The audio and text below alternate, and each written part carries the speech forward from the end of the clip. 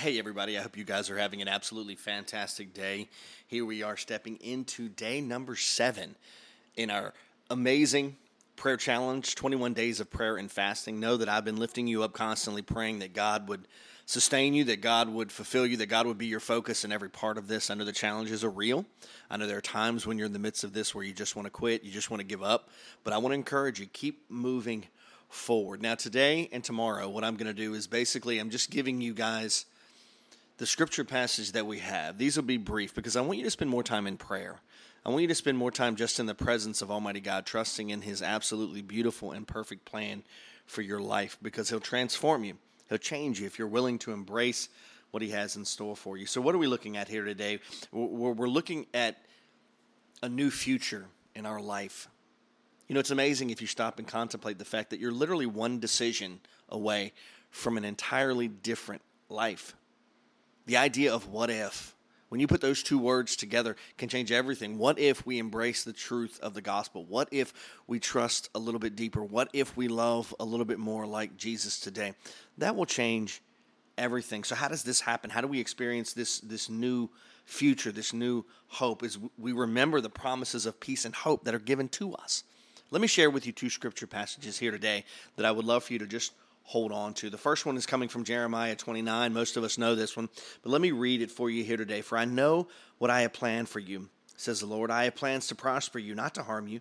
I have plans to give you a future filled with hope. When you call out to me and come to me in prayer, I will hear your prayers. When you seek me in prayer and worship, you will find me available to you. If you seek me with all your heart and soul, I will make myself available to you, says the Lord. Then I will reverse your plight, and I will regather you from all the nations and all the places where I have exiled you, says the Lord. I will bring you back to the place from which I exiled you. When you look at the truth of who God is and what He's doing, understand that in the midst of hardship, we can still praise Him. In the midst of difficult times, we should still praise Him, not for the hardship and the difficulty in and of itself, but for the fact that God is with you in the midst of that.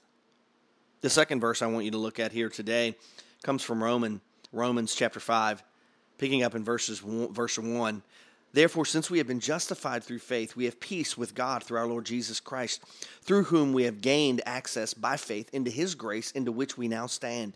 And we boast in the hope of the glory of God. Not only so, but we also glory in our sufferings, because we know that suffering produces perseverance, character, and character, hope. And hope does not put us to shame, because God's love has been poured out into our hearts through the Holy Spirit who has been given to us. Today, what should we pray about? Pray with a new intention. Seek the Lord for His thoughts towards you, and let hope arise in your heart. Ask God to give you the opportunity to encourage others in the midst of maybe your own personal suffering. And then pray for perseverance and strength to stand firm in the hope of God's promised future for you. Let's pray together. Almighty God, we come to you and we thank you. We thank you for who you are, for what you've done for us, for the salvation that we have in Christ alone. Father, we thank you for the truths of your word. We thank you for your body of believers called the church. We thank you for leaders who share and preach and teach the truth every single day. We thank you, Father, for those who are obedient, for those servants who trust. God, we thank you for how you long to work in and through us during this time period. Let hope arise in us today. God, we ask that you give us the opportunity to encourage others. Even if we're going through hardship and difficulty, Lord, help us to encourage others and help us to persevere. Oftentimes we're afraid to pray for strength because we know that strength is only built in the midst of resistance.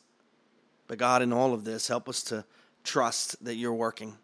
Let your hand of favor rest upon us. And as we encounter these hardships, Lord, let your strength rise in us. Help us to stand firm in the hope of your promises given to us about a future. Lord, not that we're looking for material things here, but that we're looking for spiritual growth and a much deeper relationship with you right now, because that's the only thing that matters. Everything else fades away. 100 years from now, the only thing that matters is our relationship with you.